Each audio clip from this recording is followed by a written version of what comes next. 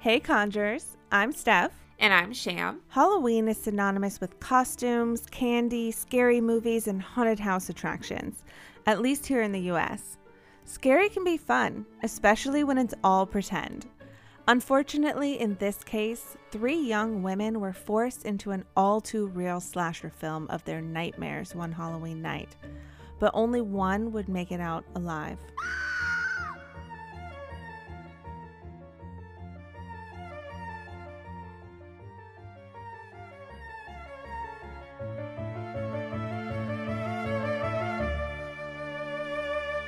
On Halloween night of 2004, roommates Lauren Menza, Adrienne Insomnia, and Leslie Mazzara handed out candy to trick-or-treaters in their quiet upper-middle-class neighborhood in Napa, California. As the knocking of trick-or-treaters faded out, the women made their way to bed around 11 p.m. At 2 a.m., Lauren's dog let out a whining bark, but assuming it was just cats outside as usual, she settled her dog and tried to go back to sleep. Not long after that, she started to hear noises of someone walking around the house. Her first thought was that one of her roommates probably invited a boyfriend over, but then she heard a blood-curdling scream from upstairs. She quietly crept to the door of her bedroom and peeked out. She heard heavy footsteps thundering down the stairs right towards her, and she panicked. She grabbed her dog and ran out the back door into the backyard.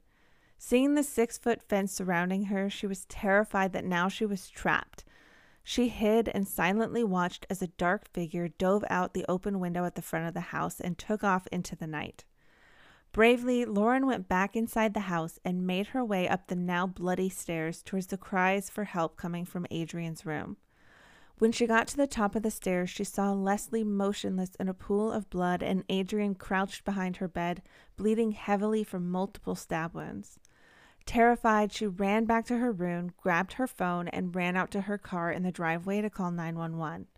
She didn't want to leave Adrienne, but she was so afraid someone might still be in the house or that he might come back. I'm not going to lie, this totally sounds like something I do. I'm going to run to safety, and in this case, it would be inside of a vehicle that moves if I have to get out of there. I totally understand needing to be there for your friend in need, but I also see what the intruder is capable of, and I have to get the hell out of there. Now, it would be different if it was my child, because my fear would be overcome by adrenaline. Very true. If I'm totally honest, my instinct would probably be to stay with the friend that is still alive and try to slow the bleeding. But you and Lauren probably have the smarter idea. She also probably had horror movies on the mind, it being Halloween and all. Right. And honestly, we truly don't know what we would do in that situation unless we were in it. Totally. When police arrived, they found 25-year-old Leslie dead from multiple stab wounds and 26-year-old Adrienne barely alive and fighting for her life. Sadly, Adrienne died from her injuries at the hospital not much later. The bloody crime scene showed detectives exactly what had happened. The intruder had pried open the front window with a knife, and as he climbed through the window, a bundle of zip ties fell out of his pocket unnoticed. He made his way straight up the stairs and into Leslie's room.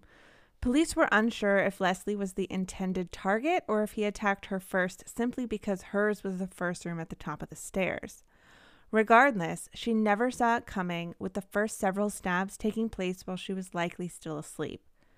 The commotion woke up Adrienne, who turned on a light and reached for her glasses. The intruder entered her room and attacked her next. Adrienne put up one hell of a fight, and at one point the knife slipped and sliced the palm of the intruder's hand. He fled the way he had come, back out the front window, leaving a trail of blood all the way down the stairs and on the siding on the front of the house. Investigators also found 3 cigarette butts, 2 in front of the house and 1 in the backyard. He had likely been watching the house for hours, waiting for everyone to go to sleep. Police collected 71 pieces of evidence to be tested by the lab.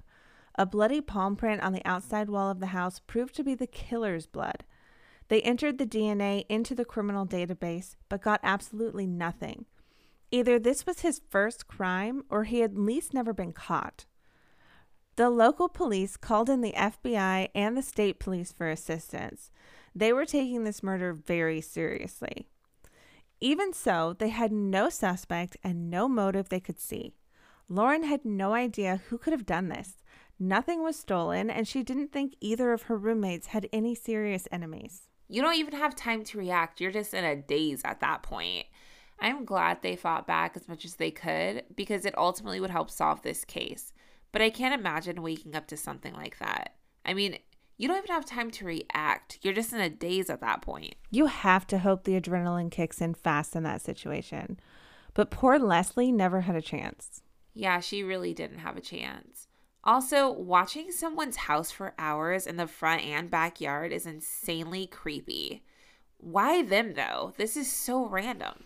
Yeah, no one could think of anybody who would want to harm either of the girls. But as with all investigations, they began with those closest to the victims. Leslie was beautiful, kind, and fun. She was a former beauty queen, once winning Miss South Carolina, so you can imagine she had a lot of admirers. Her friends referred to her as a sparkler that everyone was drawn to. While looking into her past, police found a few intriguing suspects. One was a former college boyfriend who created a website dedicated entirely to Leslie after they broke up. They had only dated for a few months. Another was the dad of another former flame. Leslie was engaged to a guy back in South Carolina during her pageant days. Apparently, his father began calling her home quite frequently when he knew his son wouldn't be there.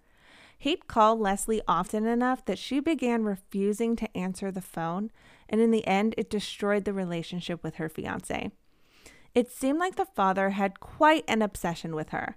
In fact, according to phone records, he called Leslie several times on the night of the murder. She moved to the other side of the country, and he still wouldn't leave her alone. Okay, hold up. Her ex's dad? Aside from that being extremely twisted as hell, she had a lot of stalkers. Restraining orders would be going up left and right. Absolutely. All of that is super creepy. The stalker dad especially gives me horror movie killer vibes for sure. Oh, big vibes. At this point, any of these weirdos could be coming after her. Investigators traveled to South Carolina personally to check out these leads, but they all had alibis and the DNA wasn't a match. With both the boyfriend from college and the fiancé and father not panning out, police turned to Adrian's personal life. Adrian was a loving, generous spirit who always wanted the best for everyone. She loved the outdoors and sports. She was strong and was always looking out for her sisters. According to friends, Adrian was funny, smart, and outgoing. She could be a little bossy, but she always had your best interests at heart. Adrian was a civil engineer for the Napa Sanitation District. Her best friend, Lily Prudhomme, who worked with her as a contract supervisor, told police that Adrian would often come to work crying, and being her friend, she would console her. Adrian had a steady boyfriend that everyone had loved at first, but by the end of that relationship, Adrian's friends could only see the negative side of him, so none of them had very many nice things to say about him. Upon searching his home, a knife was collected from his bedroom and blood samples were taken, along with his clothes and the sheets off his bed.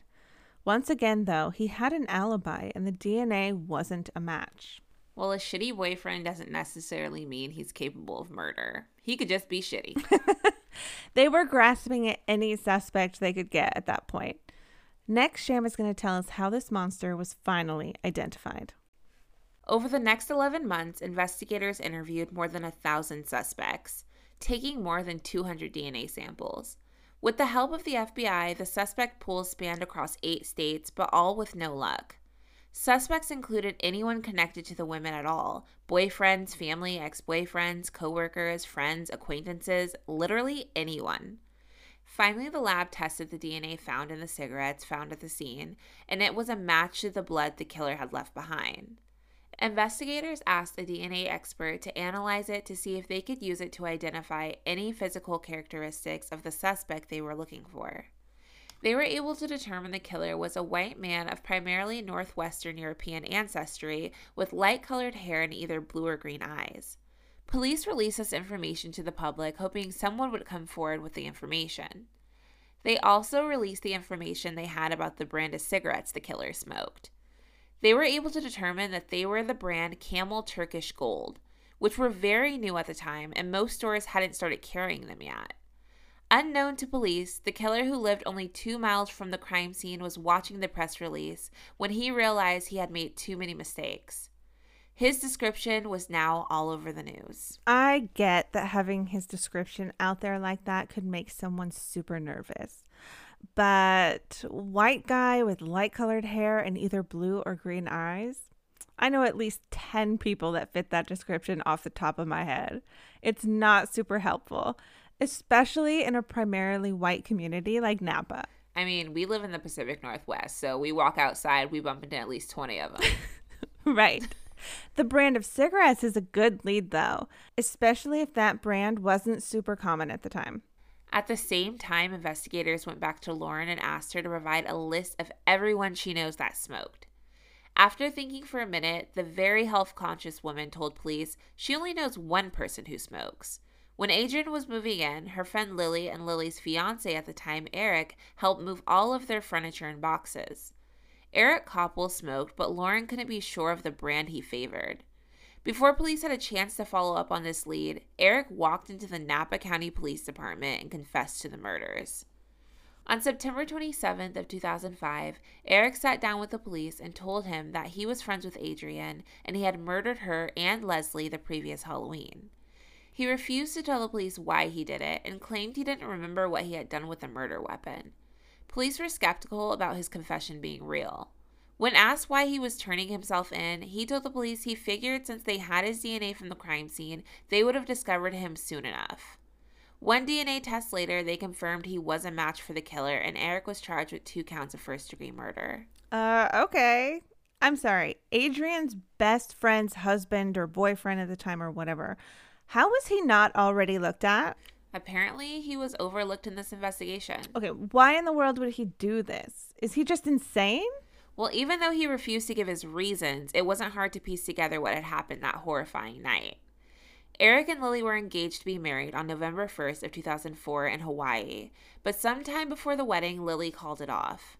Apparently, Adrian and the other friends had been telling Lily she deserved better than Eric, and she had broken up with him because of that.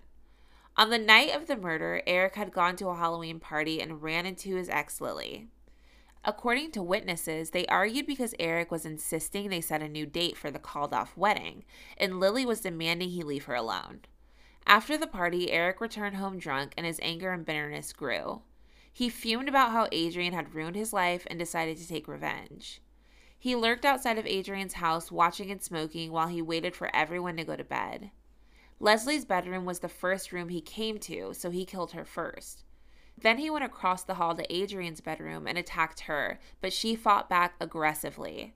He rushed out of the house and went straight home. He burned his clothes in a fire pit in his backyard and went to sleep. The next day, Lily called him crying that Adrian had been murdered. He went to Lily's house to console her, and that was the beginning of their reunited relationship. The following February, Lily and Eric got married and started their life together. They even asked Adrian's mother to be a special part of the wedding, where she delivered a speech in Adrian's honor.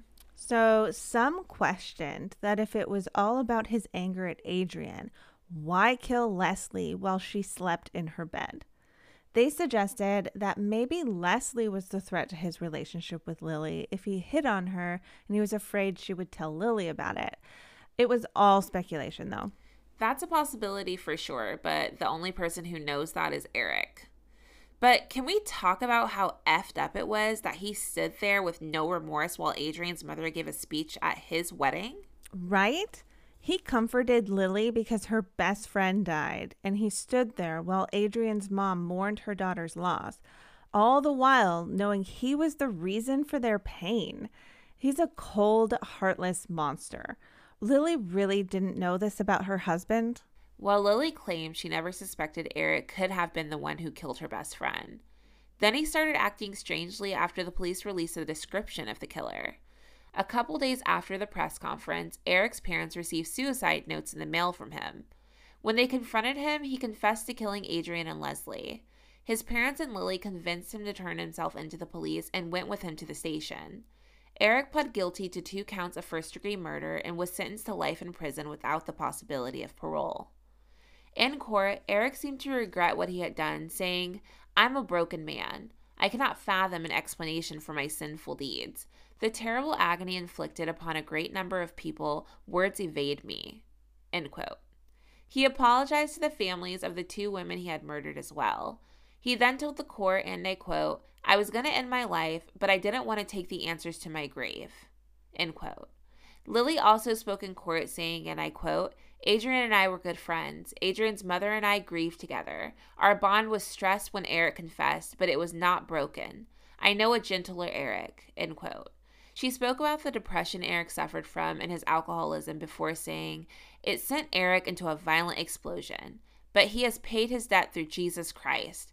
In the days before he confessed, I knew something was bothering him. I told him, 'Eric, there is nothing in this world that you could do to make me love you less.' Those words are just as true today as they were that afternoon." End quote. Nope. Maybe I'm a bad wife, but if my husband murdered you, Sham, or anyone I cared about, I would absolutely love him less. And Jesus can get in line for punishment because this monster is going to prison. Same. I didn't marry a murderer. At that point, I would be questioning who my husband was entirely. Same. This really wasn't that long ago. Where is everyone in this story? Eric resides in Pleasant Valley State Prison in Coalinga, California, where he belongs. Lily eventually divorced Eric and went on to receive a master's degree from the University of Edinburgh, where she focused her thesis on the topic of forgiveness. Ugh. Leslie's mother, Reverend Kathy Harrington, and her 2 sons built a cottage in Leslie's memory at the Calvary Home for Children in Anderson, South Carolina. Adrian's mother, Arlene Allen, has discussed her grief in the media and hopes to keep her daughter's memory as she was when she was living and not have it overshadowed by her untimely end. All of their lives were irreparably changed because of one man's temper tantrum. It's so sad. And one friend just being a friend. I mean, this woman and her roommate were murdered over what? Giving another friend advice, or maybe just agreeing with her that her boyfriend's utter trash? This is an extremely scary situation any of us can get put in. Absolutely. It makes me think back to when I used to give relationship advice often. I never considered that I could be putting myself in danger. It's so scary. What about Lauren, the roommate that survived? Lauren may have survived the attack that terrible Halloween night, but she's had to live with the trauma, fear, and survivor's guilt that comes along with such a traumatic experience. There is nothing she could have done to save the lives of her friends, but that knowledge likely won't save her from the nightmares she'll endure moving forward. I don't know if I could forgive someone who murdered my loved one, let alone for the pathetic reasons this monster did. Leslie and Adrian were beautiful souls who brought life and love to those who knew them. They deserved the opportunity to chase their dreams, fall in love, and live their best lives. A selfish, entitled monster took that life away before it had barely even begun. I don't know if he deserves forgiveness, but either way, I hope Lauren and all of the loved ones of Leslie and Adrian find peace however they can. The National Organization for Victim Assistance, or NOVA, is working to support victims by promoting dignity and compassion for those harmed by crime and crisis. They advocate for victims by connecting them with services and resources and providing skill-based training to victims, advocates, and crisis responders. They also promote public policy initiatives that protect the rights of crime victims and serve as the national voice for victims. For more information, visit www.trinova.org. To view images, information, and sources from this case, visit our website at crimeandconjure.com. Research and writing for this episode was done by Stephen Sham. Editing of this episode by Denver Fortner Productions with music by Jordan Elena. Be sure to check out our Instagram at Crime and Conjure Podcast for our question of the week. You can also find us on TikTok. Steph, what's our Halloween bonus conjure tip? Well, October 31st to November 1st is not only Halloween, it's also the pagan celebration of Samhain. It's a religious festival originating from an ancient Celtic spiritual tradition to welcome in the final harvest and usher in the dark half of the year. It's believed that the barriers between the physical world and the spirit world break down during Samhain, allowing more interaction between humans and spirits, gods, and elementals. To celebrate Samhain, you can participate in traditions such as dancing, feasting, hosting a bonfire, taking a nature walk, or building an altar to honor your ancestors. Jack-o'-lanterns began as an ancient way of scaring off unwelcome spirits, and offerings of treats, apples, pumpkins, or other fall harvest items were left out to honor and appease God's spirits and fairies. We suggest you join in on the celebration this year. Yes, and remember, most holidays come from somewhere or have a deeper meaning. We'll be back on Thanksgiving with another bonus episode. Until next time, stay vigilant, conjurers.